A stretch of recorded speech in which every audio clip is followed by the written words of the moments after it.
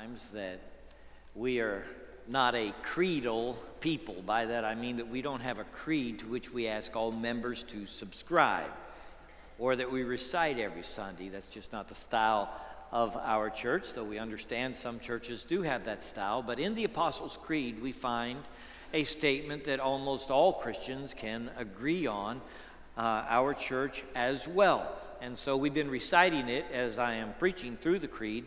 It's divided into 12 lines. That's been historically how it's been viewed, and we're taking it line by line in this series on the Apostles' Creed, Know What You Believe. So let's read the creed together. I believe in God the Father Almighty, maker of heaven and earth, and in Jesus Christ, his only Son, our Lord, who was conceived by the Holy Spirit, born of the Virgin Mary, suffered under Pontius Pilate, was crucified, dead, and buried. He descended into hell. The third day he rose again from the dead. He ascended into heaven and sitteth on the right hand of God the Father Almighty. From thence he shall come to judge the living and the dead. I believe in the Holy Spirit, the Holy Catholic Church, the communion of saints, the forgiveness of sins, the resurrection of the body, and the life everlasting. Amen. Someone said, well, why is the word Catholic in there? Because that's a denomination. Well, almost anything you put in there could be a denomination because we have lots of different names for different groups. The word Catholic is an archaic word. Back when the creed was written, it meant universal, and that's what it means. So in Methodist, Lutheran, Episcopal, Orthodox churches, when they recite, we believe in one holy Catholic church, they're talking about the universal church, not about the Roman Catholic Church as such, okay? So that's a little explanation about the creed. There's some more things to explain as we go through the creed. Today, I'm talking about he ascended into heaven and he sits at the right hand of the throne of God. That's the theme for today. There are lots of thrones in the city today. There are all kind of mock kings and queens that are sitting on thrones, and they have scepters in their hand. In fact, my own grandson became a king this last week. Was I thrilled? I would have to say, yes, King Brady. He was king of his preschool, and you see him there in his royal garments. I didn't picture the queen, but the queen, Annie Mae, she got into her role even more than my grandson did. Her mother told me that ever since they picked her name out of a hat and she became the queen of carnival at the Little Red Schoolhouse, she's been insisting on being treated as a queen. At all the meals and all her dealings, she is the queen. And it's been days since they picked out the hat, and I could tell the mother was really getting tired of treating her like a queen. But she waved the whole time like this, you know, just like the queens are supposed to, and I mean, she was into it. And my grandson had his feet up on the little cart he was in by the float by the time that it got through. But not her. She was still just doing this, you know, really getting into it. She was happy to be the queen. Well, the tendency to want to sit on the throne, be the king, be the queen, that's just part of being human. In fact, it's part of being fallen. Isaiah tells us in Isaiah 14 how the morning star, he wasn't satisfied to be one of the great created beings in the world. No, he wanted to sit on the throne. He wanted to ascend to the top, to be the Most High, and that's why he fell. So today I'm going to tell you why you ought to be glad and delighted that Jesus is the right hand of the Father, not you. Why you don't have to sit on the throne. The request of James and John's mother, oh please, let my sons be on your right and your left when you come into your glory. The other disciples were upset about that. They all wanted to be on the right and left. You know that. That's what they were upset about. Look, it should be me. It ought to be me. What about Peter? We're the ones. We need to be in those places of authority, those places of honor and position. Well, today we recite, he ascended to heaven, which is recorded in Acts chapter 1:9. He ascended before them, and a cloud received him out of their sight. That's the ascension. And he sits at the right hand of God the Father Almighty. It is a glorious confession, often used in the New Testament to describe the position that our Savior has in heaven now. I want to read for you a passage that I just think is wonderful. I hope that you'll listen, that you'll read through, that you'll pay attention. It is Romans chapter 8. Verse 28, one of my favorite verses, a marvelous verse, important to know as a follower of Jesus. And we know that in all things God works for the good of those who love him, who have been called according to his purpose.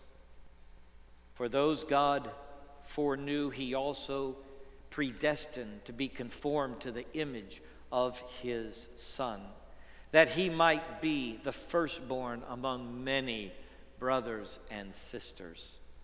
And those he predestined, he also called. Those he called, he also justified. Those he justified, he also glorified. What then shall we say in response to these things? If God is for us, who can be against us? He who did not spare his own Son, but gave him up for us all, how will he not also, along with him, graciously give us all things? Who will bring any charge against those whom God has chosen? It is God who justifies. Who then is the one who condemns? No one. Christ Jesus, who died, more than that, who was raised to life, is at the right hand of God and is also interceding for us. Who shall separate us from the love of Christ?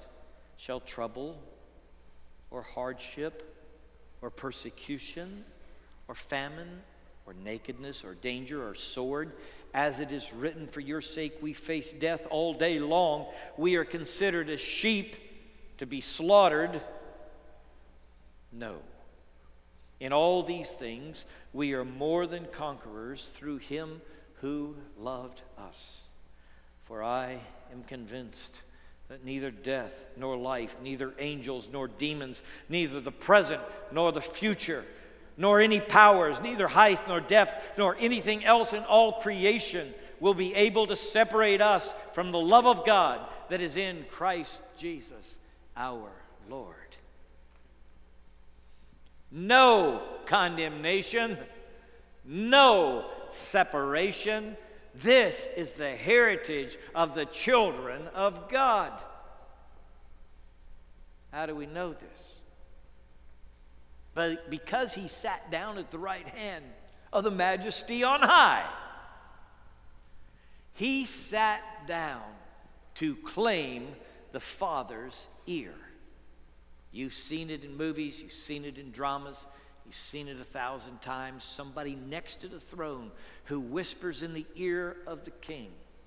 It's that picture we have in this metaphor. He sat down at the right hand of the Father in heaven, and he is making intercession. He is speaking to the Father on our behalf.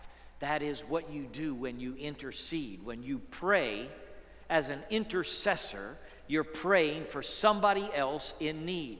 And when Jesus, our Savior, seated at the right hand of the Father, speaks to the Father as intercessor, he is speaking on our behalf. He is interceding for us. The Scripture says he is our advocate.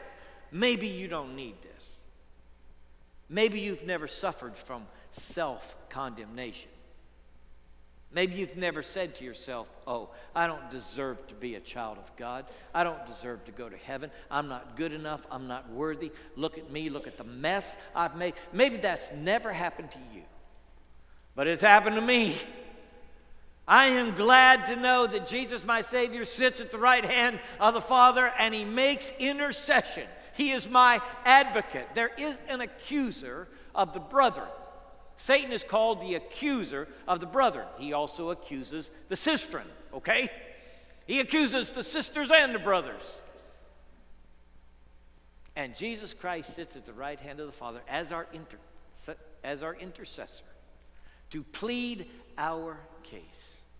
Now, he pleads our case not on the basis of how good we are. It's not as if Jesus has to point to my merits or your merits when he pleads our case before the Father. Because it is on the basis of what he has done that he intercedes on our behalf, and he closes the mouth that condemns.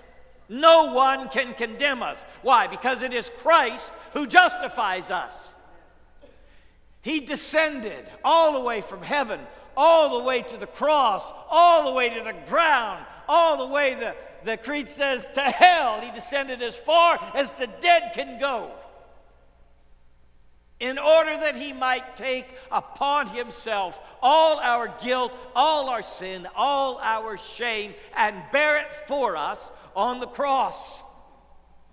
Now this one who has paid this penalty for us sits at the right hand of the Father. And when anybody brings an accusation, you included, against your status as a daughter of God or a son of God, Jesus, the perfect Lamb of God, intercedes on our behalf and silences the accusation. Now, you need this. You may think that's pretty theological, but you need this. You need this tomorrow when you are falsely accused, when you start feeling bad about yourself, when you do your moral inventory and discover that you are way from perfect. You need this. Some of you have started giving up on yourselves because you've got a besetting sin, and you say, this thing is grabbing me over and over again. How can I be worthy as a son of God or a daughter of God with this thing that grabs me? And you need to know that Jesus, the perfect Lamb of God, bore it all upon the cross. And he makes intercession for you not on the basis of how good you are or how perfect you've been. He makes intercession for you on the basis of what he himself has done. Okay? He sat down to claim the ear of the Father. Now note again. He sat down to give us pinpoint accuracy. I want to read for you a text from Colossians 3:1. Since then, you have been raised with Christ. Set your hearts on things above, where Christ is seated at the right hand of God. You say that pinpoint accuracy, that sounds like a weather forecast or something. Well, you found me out, all right? I thought about it as I read this. Set your hearts where Christ is seated at the right hand of God. God wants you to do a calculation about the direction of your heart. Now, Christ is seated, okay? So it's not a moving target. You don't have to worry that tomorrow you got to change directions with your life. You set your heart where Christ is seated at the right hand of God the Father. You set your affections there. God, I want to love you. Christ, I want to love you like you have loved me. I want to set my affections on you, where you are seated at the right hand of the Father. I want to set my desires here, Lord. Everything that I desire, I want it to fit into this direction, that my life is oriented toward you, seated at the right hand of the Father. I want to set my volition, my will, and my choices. All of this is about the heart. It's the inner you, your affections, your desires, your choices, and volition. All of this in your heart. Set your heart where Christ is seated at the right hand of God. So orient your life this way. Now, Paul goes on to say in Colossians chapter 3, set your mind in that same place. Maybe you have been fighting intellectual battles.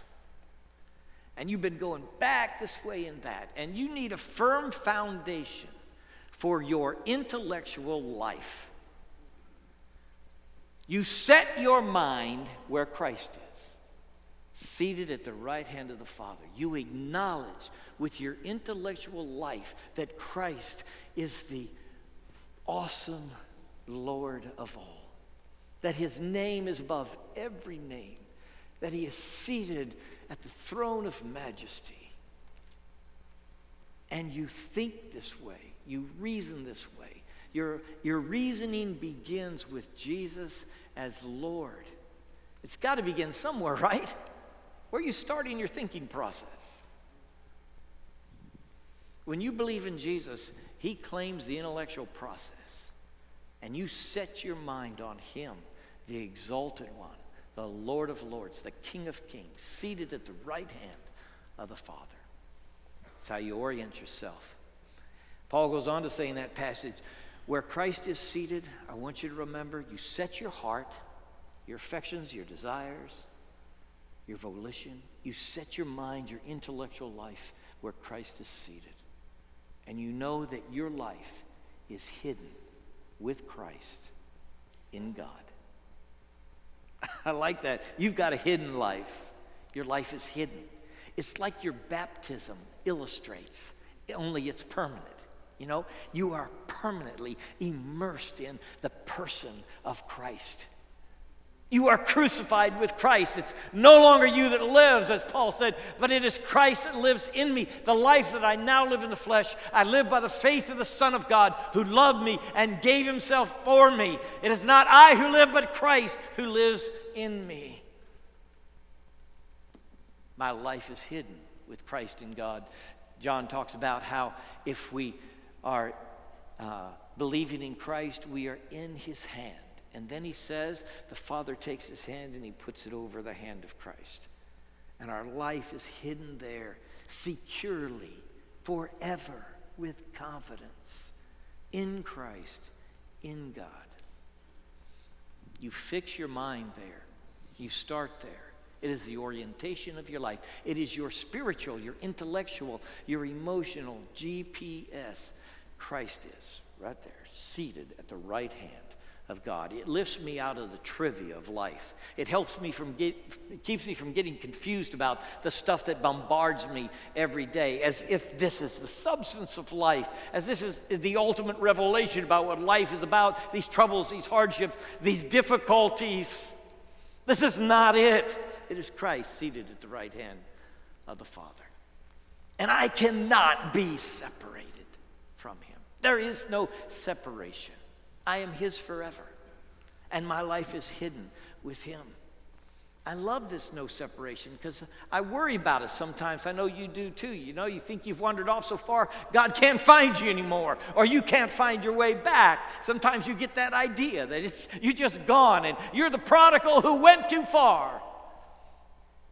But if you know Christ, you're always his, and nothing can separate you. Nothing presently in your life can separate you from the love of God. Think about it. Your life is hidden. You're putting your GPS on Jesus, seated at the right hand of the Father. Nothing presently in your life can separate you. Nothing in the future. Nothing present, nothing future, nothing in all of creation can separate you from the love of God found in Christ Jesus, the Lord. I hope you can sing, "You Are Loved." I hope you can sing, "His love never fails." His love never fails.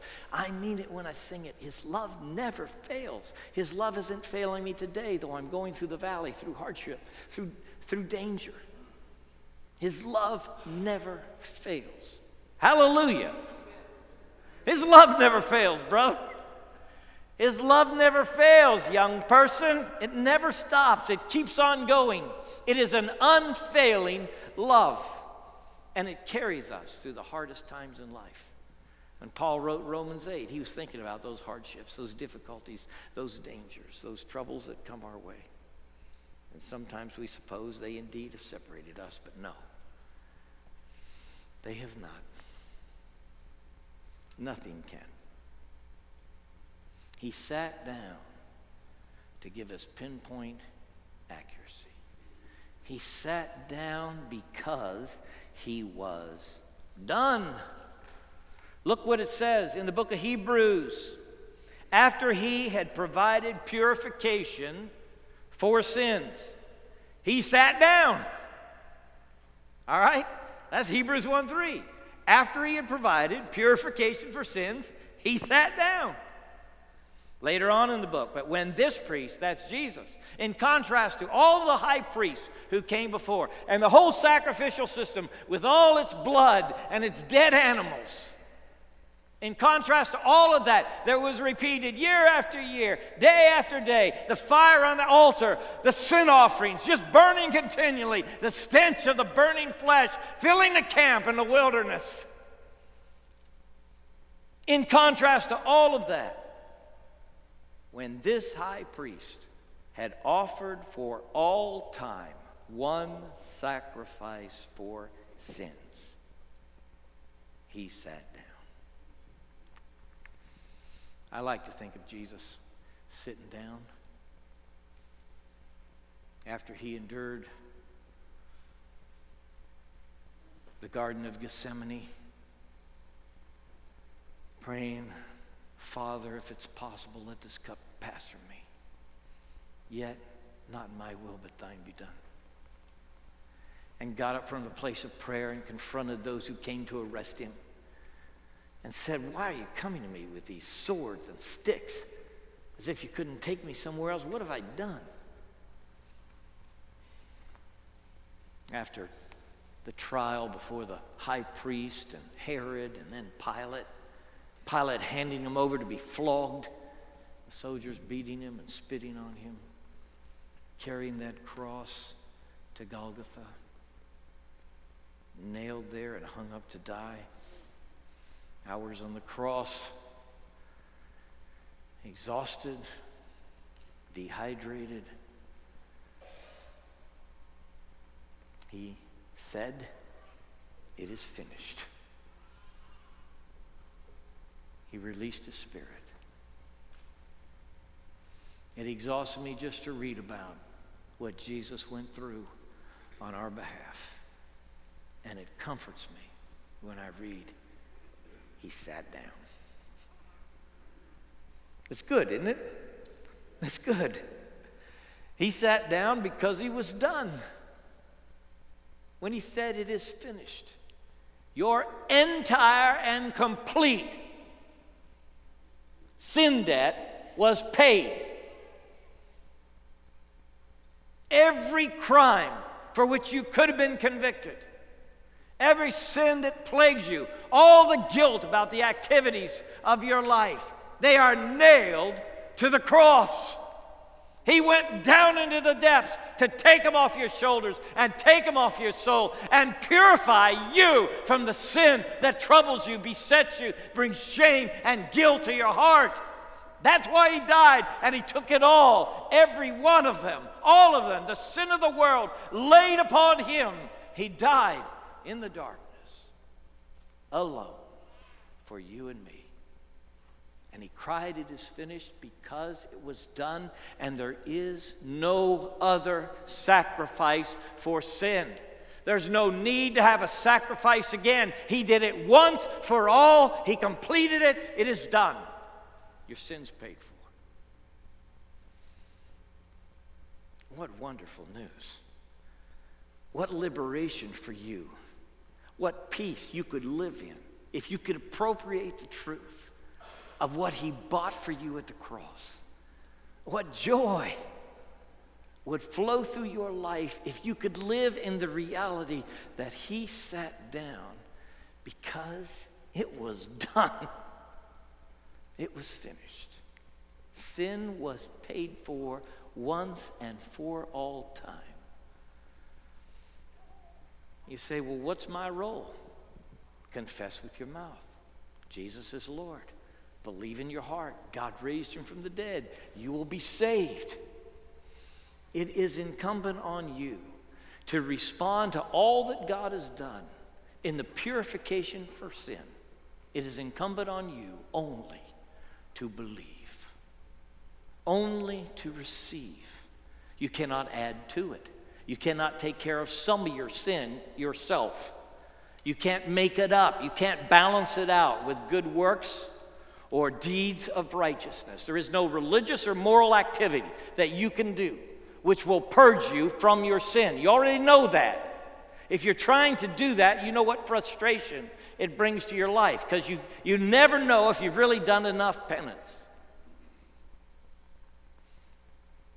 You just got to receive what God has done in Christ and let God, through the work of Christ upon the cross, clean you up from head to foot until you know you are as white as snow and your sin is buried. It's gone. He paid it all. That's why when we confess, he sat down, it is such good news. He sat down because he was done. He had completed his work. He had completed the perfection of those that God is making holy. It says in Hebrews. And the perfection is the whole, the completion. And the making holy part is what God's up to in your life.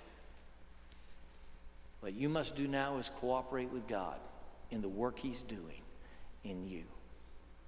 Now, there's one other thing that sat down means. And I want to read this text for you.